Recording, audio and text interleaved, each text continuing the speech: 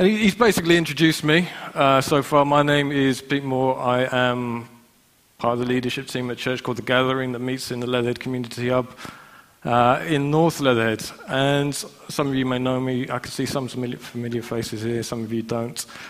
But it is great. It's a real privilege to be able to share with you tonight.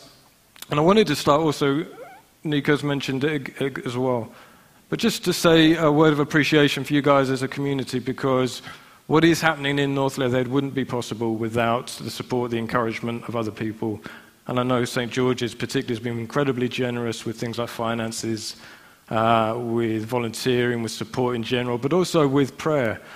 And genuinely, when I hear people say we're praying for you and they mean it, some people just say it and they don't really mean it. But when people say that we're praying for you and they genuinely mean it, that for me really does go deep in terms of appreciating that, because without it, we're basically lost, aren't we? So keep praying. And please come on down for a cup of coffee at the Hub. It's open from Tuesdays to Saturdays, 9 till 2, Tom, is that right? There you go. So it's open now. Come on down, grab a coffee. It's good coffee, and you guys would be most welcome. But as Nico's also mentioned, today is Trinity Sunday. We're looking particularly at the fatherhood of God. Again, it takes a bit of a brave man to even begin to try in the space of 20 minutes to address that. But I'm going to do my best, and it's going to be a bit of a whistle-stop tour. So please, I'm not going to be looking at one particular passage. It's going to be a number of different places. So if you get lost or anything like that, just don't worry about it too much. I'll send my notes out later if you want it. But we sang a song earlier, which is basically based around the creed, wasn't it? I believe in God. Not just I believe in God, but I believe in God the Father. And I was struck, as I was kind of getting ready for today, that this ancient confession of faith, the Apostles' Creed, the Nicene Creed, that's said by millions and millions of believers across the world, across generations, the bedrock, the litmus test of Christian orthodoxy for 2,000 years, begins with those words. I believe in God. But not just I believe in God. I believe in God the Father. I believe in God the Father. Of all the things that could be said about God, of all the things that could be said about a deity, his power, his might, his wisdom, his glory, his holiness, our creed begins with I believe in God the Father. It starts off, the foundation point is the fatherhood of God. And talking about fatherhood, as I get older, more and more people say, you look just like your father. And I think it's because I'm less hair on top and more grey in my beard. And I was at a funeral recently, and someone else said that again. But they mentioned it's not just kind of physical look. They talk about speech, mannerisms, sense of humor, personality, all these things. And my dad was Irish, and Irish blood runs through my veins. Any other Irish people in here? Irish heritage, I've got a few. Yeah. Sometimes they can be seen as kind of the happy-go-lucky, kind of Irish spirit. And that's one side of it. But there's also kind of a melancholy side as well. And it can be both and, or one or the other. And I think on my side, on my dad's side, there was more of a kind of a melancholy bent that I inherited from him too. And I don't know if it's because of that. I don't want to blame the Irish for everything. But I began to question things from quite a young age around what's the meaning and the purpose of life. You know, those normal teenage things. Why am I here? What's the purpose? Is there any value and meaning to my existence in this universe? And I genuinely struggle with these things. And more recently, I was reading, there's a quote from a guy named Blaise Pascal, who was this 17th century philosopher, theologian, mathematician.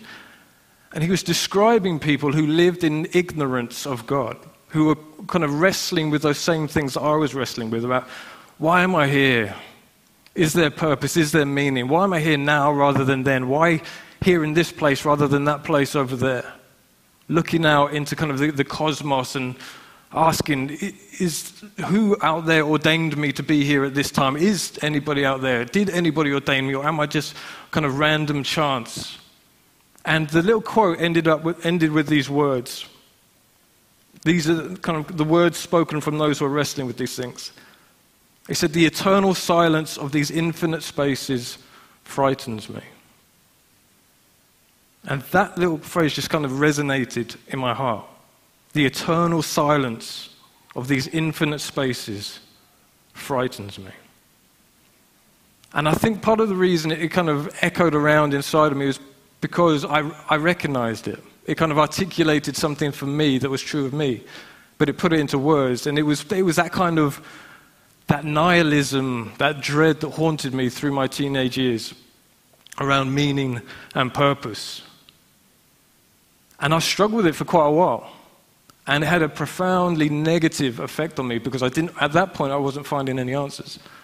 And so I ended up week after week drinking myself into an oblivion, self-harming, alienating myself from friends and family, getting kicked out of sixth form at Fairfield School, getting kicked out of Brooklands College, at a real loss, and really kind of, what is the point? If there is no point, there is no value, and if there is no value, I'm not going to engage in everything, I'm just going to give up. And thankfully, I'm not in that place anymore. But I know it, I know that space, I know those feelings. And I remember when coming to Scripture and realizing that Scripture didn't share those same fears that I had. And there's a Psalm 8, and in Psalm 8, the psalmist, instead of he's looking up into the cosmos, he's looking up into the infinite spaces. And he's not filled with any kind of existential dread. He says this, "When I look at your heavens, the work of your fingers, the moon, the sun and the stars that you've established, what are human beings that you're mindful of them? Mortals that you care for them." When those who are kind of more ignorant of who God was were looking up into the cosmos, they were filled with this dread, the same dread that I knew. But when the psalmist looks up, he looks at the same cosmos. He's not filled with dread. He finds there a spiritual being who knows and cares and is mindful of human beings. In our smallness, in our finiteness, he finds a deeply personal, caring God who is powerfully present in and through and over all things. The psalmist knew that behind creation was a creator, and the creed tells us that creator is God the Father, Almighty Maker of heaven and earth. Because of that, we don't need to be afraid. I didn't need to be afraid of these the eternal silence of these infinite spaces, because it wasn't eternal silence. God has spoken to us. The book of Hebrews says He's spoken to us in many ways in the past, various ways through the prophets, but in these last days, He's spoken to us through His Son. The one revealed through Scripture, the God that pervades all things, that creates all things, that holds all things together, is the one that we can call Abba, Father. And discovering God, knowing about God is one thing, but knowing about God as a Father is another thing completely. And this really came home to me about 13 years ago, 7 a.m. on November 15th, 2009. And I was getting ready for work, I was doing what I normally do, I had my Bible, and I was reading through Ephesians chapter 1. And it was one of those moments where undeniably God speaks to you through His Word. It was a moment where a certain passage of Scripture just came alive. It just almost kind of illuminated on the page. And it was the passage in Ephesians chapter 1 where he's talking about an inheritance, the inheritance we have as children of God. And I remember the thought process that went through my mind. It's like God's speaking to me about inheritance, but there's been no death. And then I kind of resolved it within myself before I went to work by kind of theologizing it, saying, well, it's about Christ's death, and because of that we have an inheritance. And all of that is 100% true. So that was November 15th. November 16th, correct me if I'm wrong, because my wife's much better at dates and things and corrects me when I do get it wrong. But November 16th was, we woke up 5:55 in the morning, which was a number that was quite significant to us personally, to one of the loudest thunderclaps I'd ever heard. And it went from kind of being dead asleep to dead awake, like instantly. And I thought, that's odd, that's a bit strange. Nothing else kind of happened beyond that. Went about my day, went to work. And then about 4 o'clock later that afternoon, I got a call from my mum saying, Dad's had an accident, he's gone to hospital, they don't think it's too serious. I was like, okay, I better get over there. So I dropped my work, went off to the hospital. Turned out it was actually quite serious. He'd fallen down some flight of stairs, hit his head. They put him into an induced coma, and he died 4 days later. And the significance of that is November 16th was the day of my birthday. So the day before, November 15th, God's speaking to me about inheritance. I'm having this wrestle within myself. It's like, well, there's been no death. November 16th, the next day, my dad has a fatal accident. And there's more to that story, but that's for another time. But it began a journey for me around these things of kind of the fatherhood of God and sonship and adoption and inheritance. And so I began to dig into Scripture and find out what's Scripture saying about these things. God seems to be highlighting it. He seems to be doing something in my family around these issues. So what does Scripture say about the things? And I want to trace 4 themes through the whole Bible in a few minutes' time. So, like I said, this is a bit of a whistle-stop tour. But there's 4 themes, as I've reflected on it, associated with the fatherhood of God. The first one is identity. The second one is intimacy. The third one is inheritance. And then the fourth one is rest. I don't know if we have a slide for that. Yeah, there we go. Identity, intimacy, inheritance, and rest. And these things, I think, are there from the beginning of the story. From the very start in the book of Genesis, when God said that he creates humanity in his image and in his likeness, there are a number of things bound up, but that's a rich idea. But I'm arguing that one of the things that's held there is the idea that image, being made in the image and likeness of God, part of that is reflected in the idea of being children of God. The reason I think that is if you jump over a few chapters later to Genesis chapter 5, it says that Adam and Eve had their own child in their image and their likeness. Something about being made in the image and likeness of someone reflects this child-parent relationship. We talked, don't we, about so-and-so is the spitting image of their parent.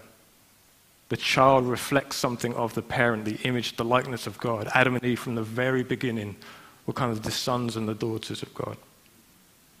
This is actually made explicit later in Luke's Gospel, chapter 3, where Luke traces Jesus' genealogy, and it begins with Jesus, son of David, son of son of so, and son of so, son of so, all the way back, when we get all the way back to Adam. And it says, Adam, son of God. Luke explicitly calls Adam a son of God. This is his, Adam and Eve, this was their identity from the very start. God, the eternal Father, creates humanity in his image and likeness, says, you are my children.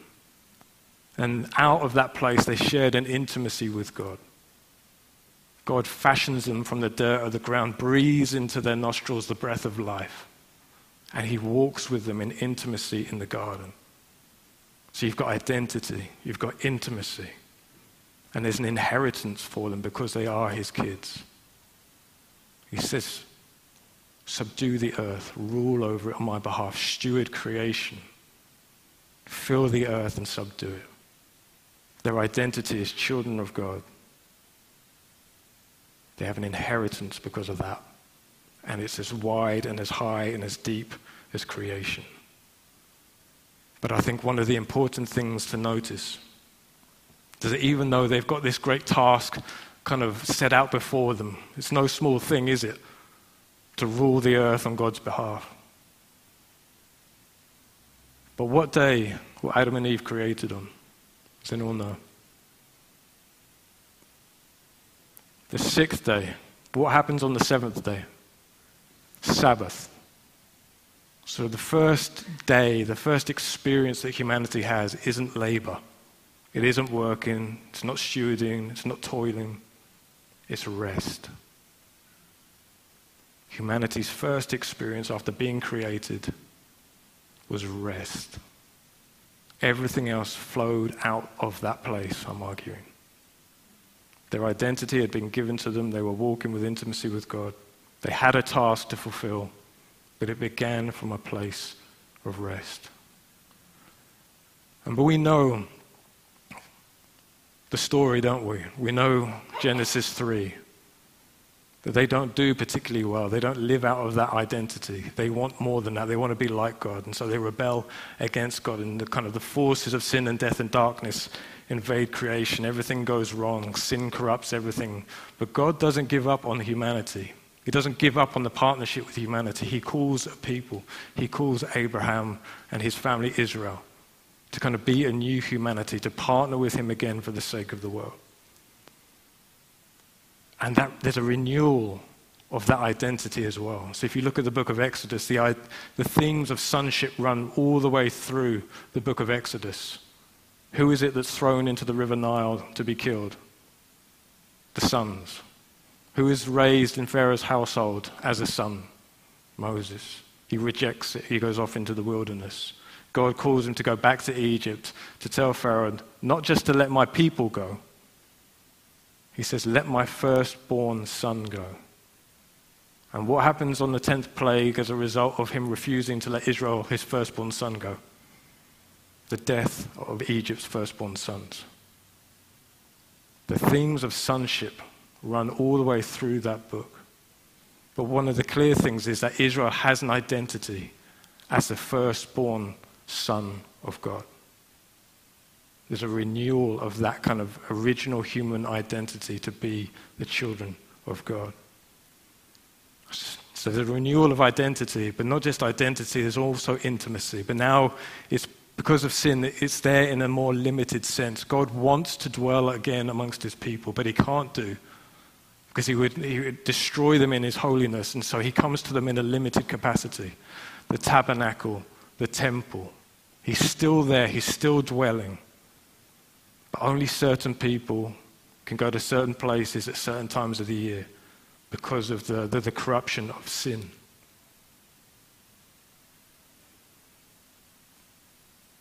Identity, intimacy, and inheritance is also there. God calls his people out of slavery into their sonship, and he says, again, I've got an inheritance for you.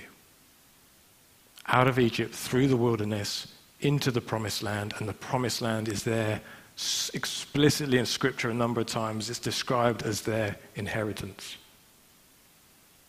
But it's not just for them. It's for the sake, again, of the whole world.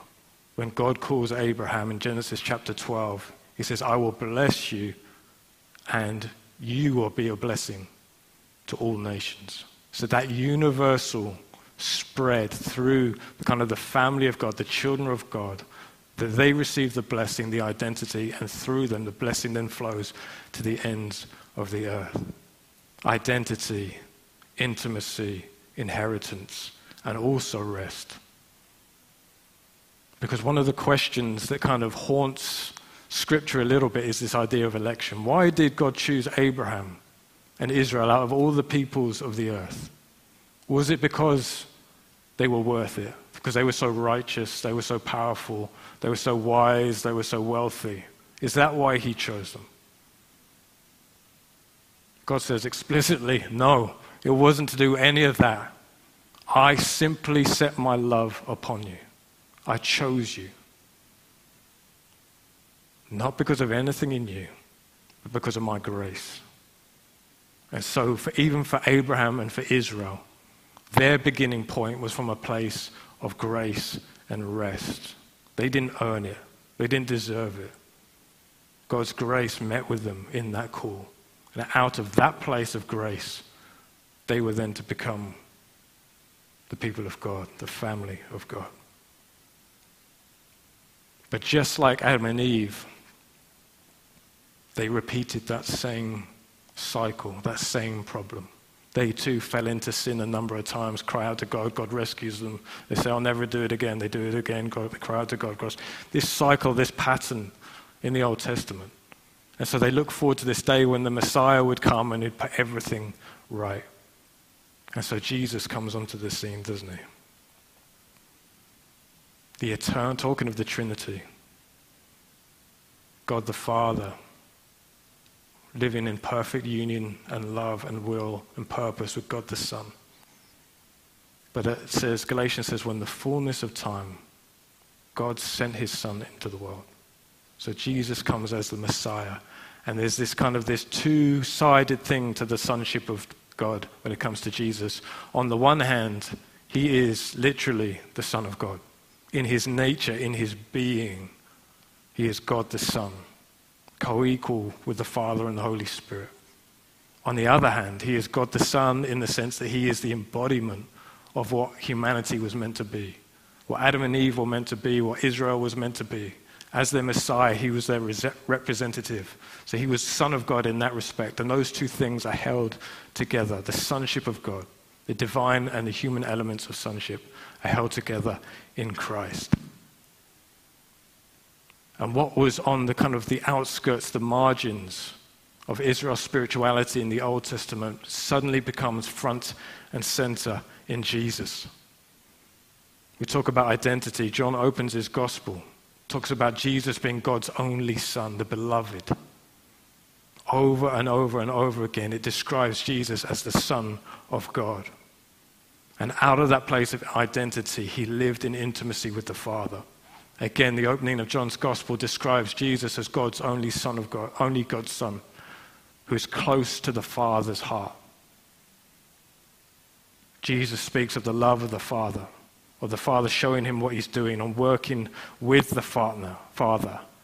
He says he's the only one who's seen the Father.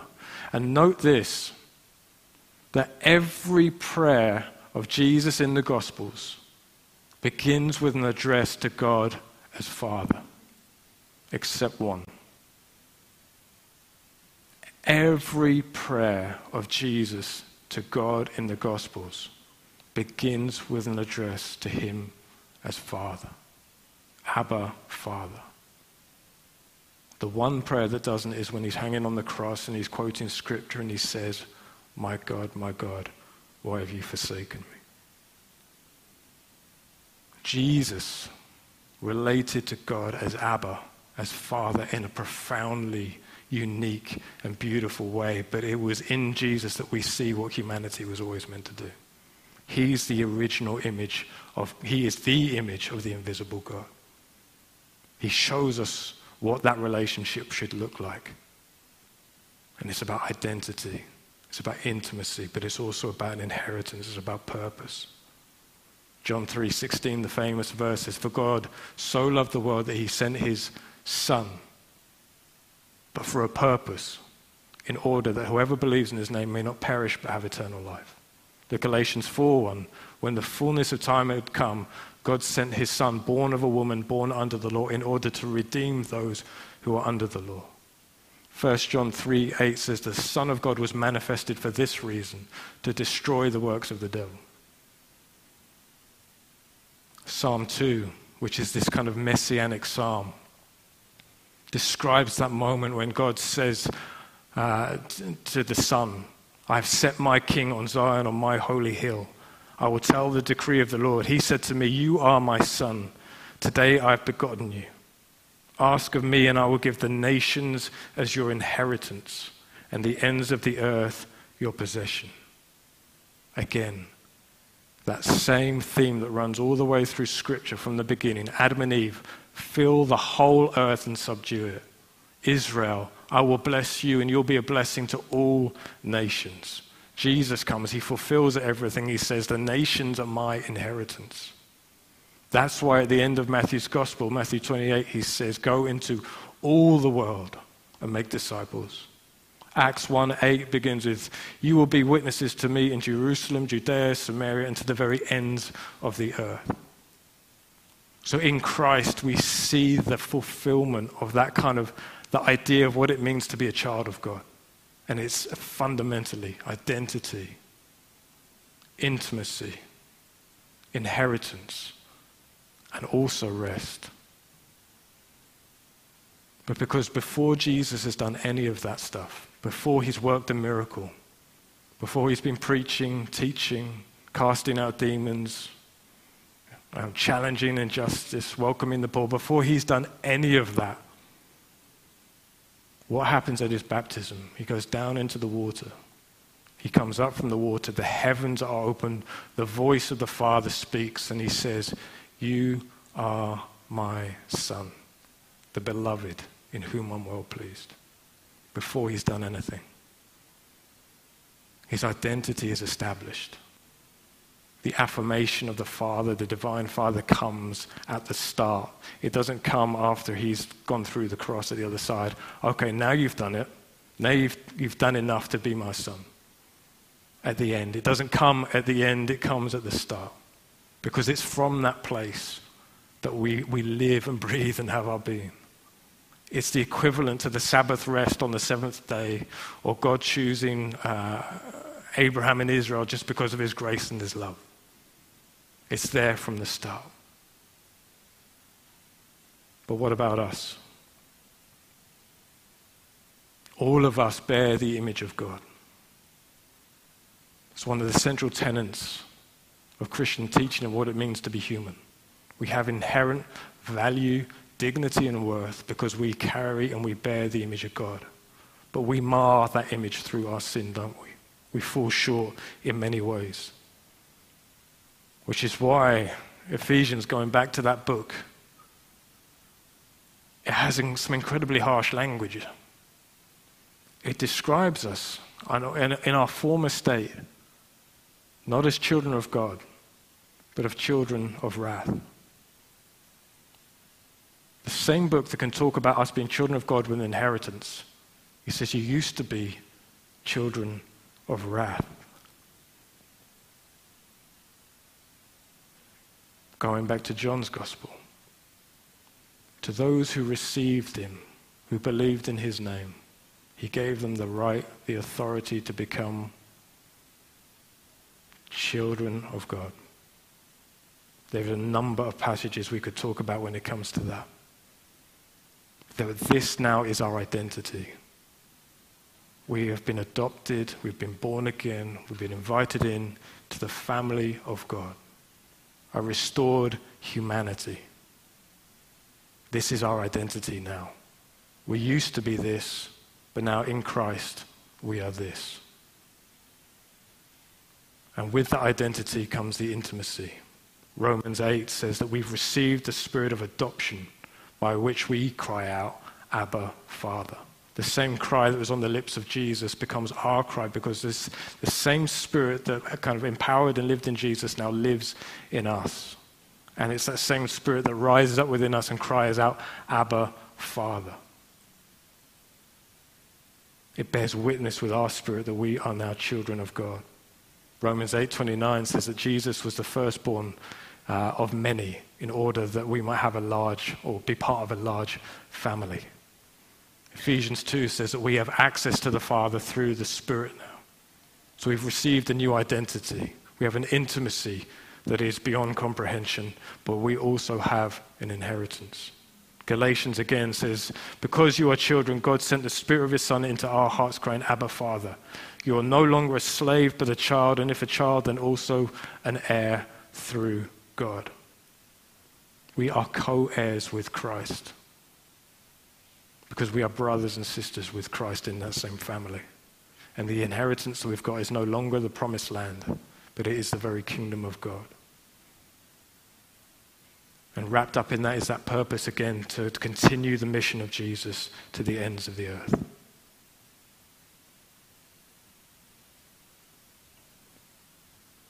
None of that stuff, none of the blessings that come to us through the gospel come as wages. None of it is as a result of anything that we've done to deserve it. There's a massive difference between something that's given to you as a wage and something that's given to you as an inheritance. One you earn and one is a free gift.